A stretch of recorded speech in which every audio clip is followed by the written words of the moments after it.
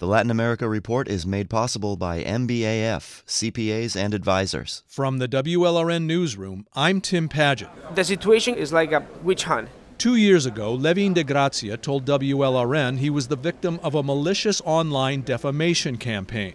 De Grazia is a Venezuela native, and he co-owns the Bocas restaurant chain in Doral in South Florida. He feared the effort to smear his name could ruin his business. It could break us. No Venezuelans want to go to a Chavista restaurant.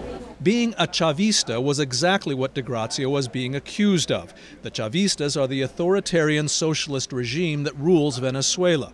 They're responsible for the collapse of the country's economy and its democracy, and they're hated by just about every Venezuelan expat in South Florida. So de Grazia was alarmed at that time to see an anonymous Instagram post calling him an enchufado. That means someone plugged into the Chavista regime and living off its corrupt wealth in the U.S. There is no way for me to be an enchufado. But last summer, an anonymous social media post claimed, with no evidence whatsoever, that de Grazia laundered millions of dollars for Chavista officials. De Grazia says he then discovered the source of the online attacks, a disgruntled former business partner, whom he's now suing for libel.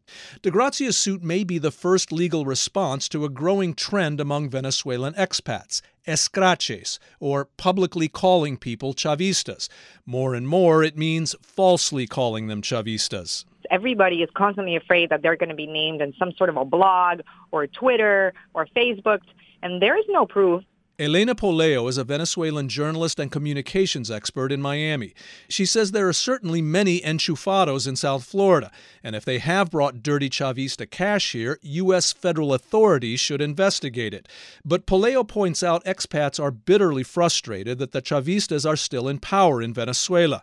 Feeling impotent, many have decided that naming and shaming enchufados is a way to fight back, the way Cuban exiles used to call out communists. It's the one thing they feel they can do is take to social media, but it does more harm than good.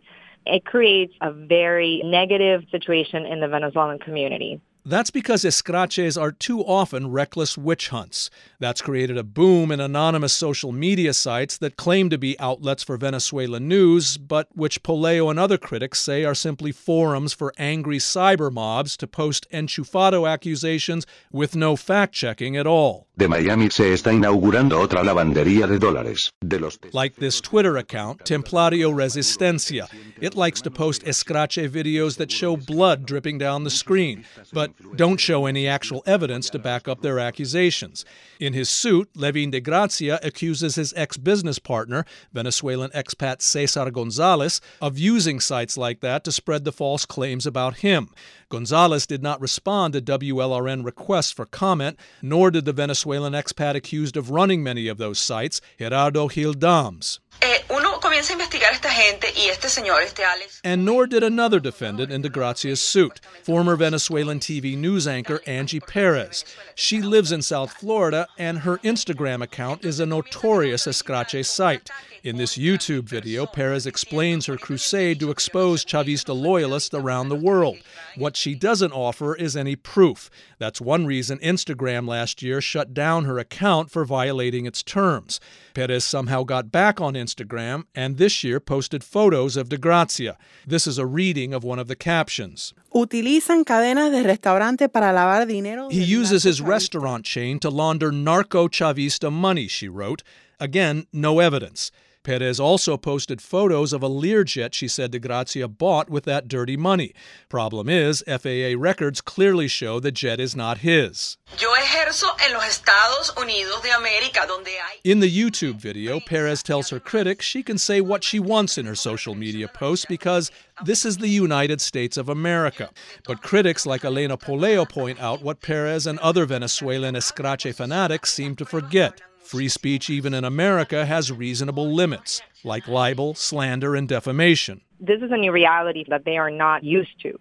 But now that folks like Perez are being sued, that reality might just begin to sink in.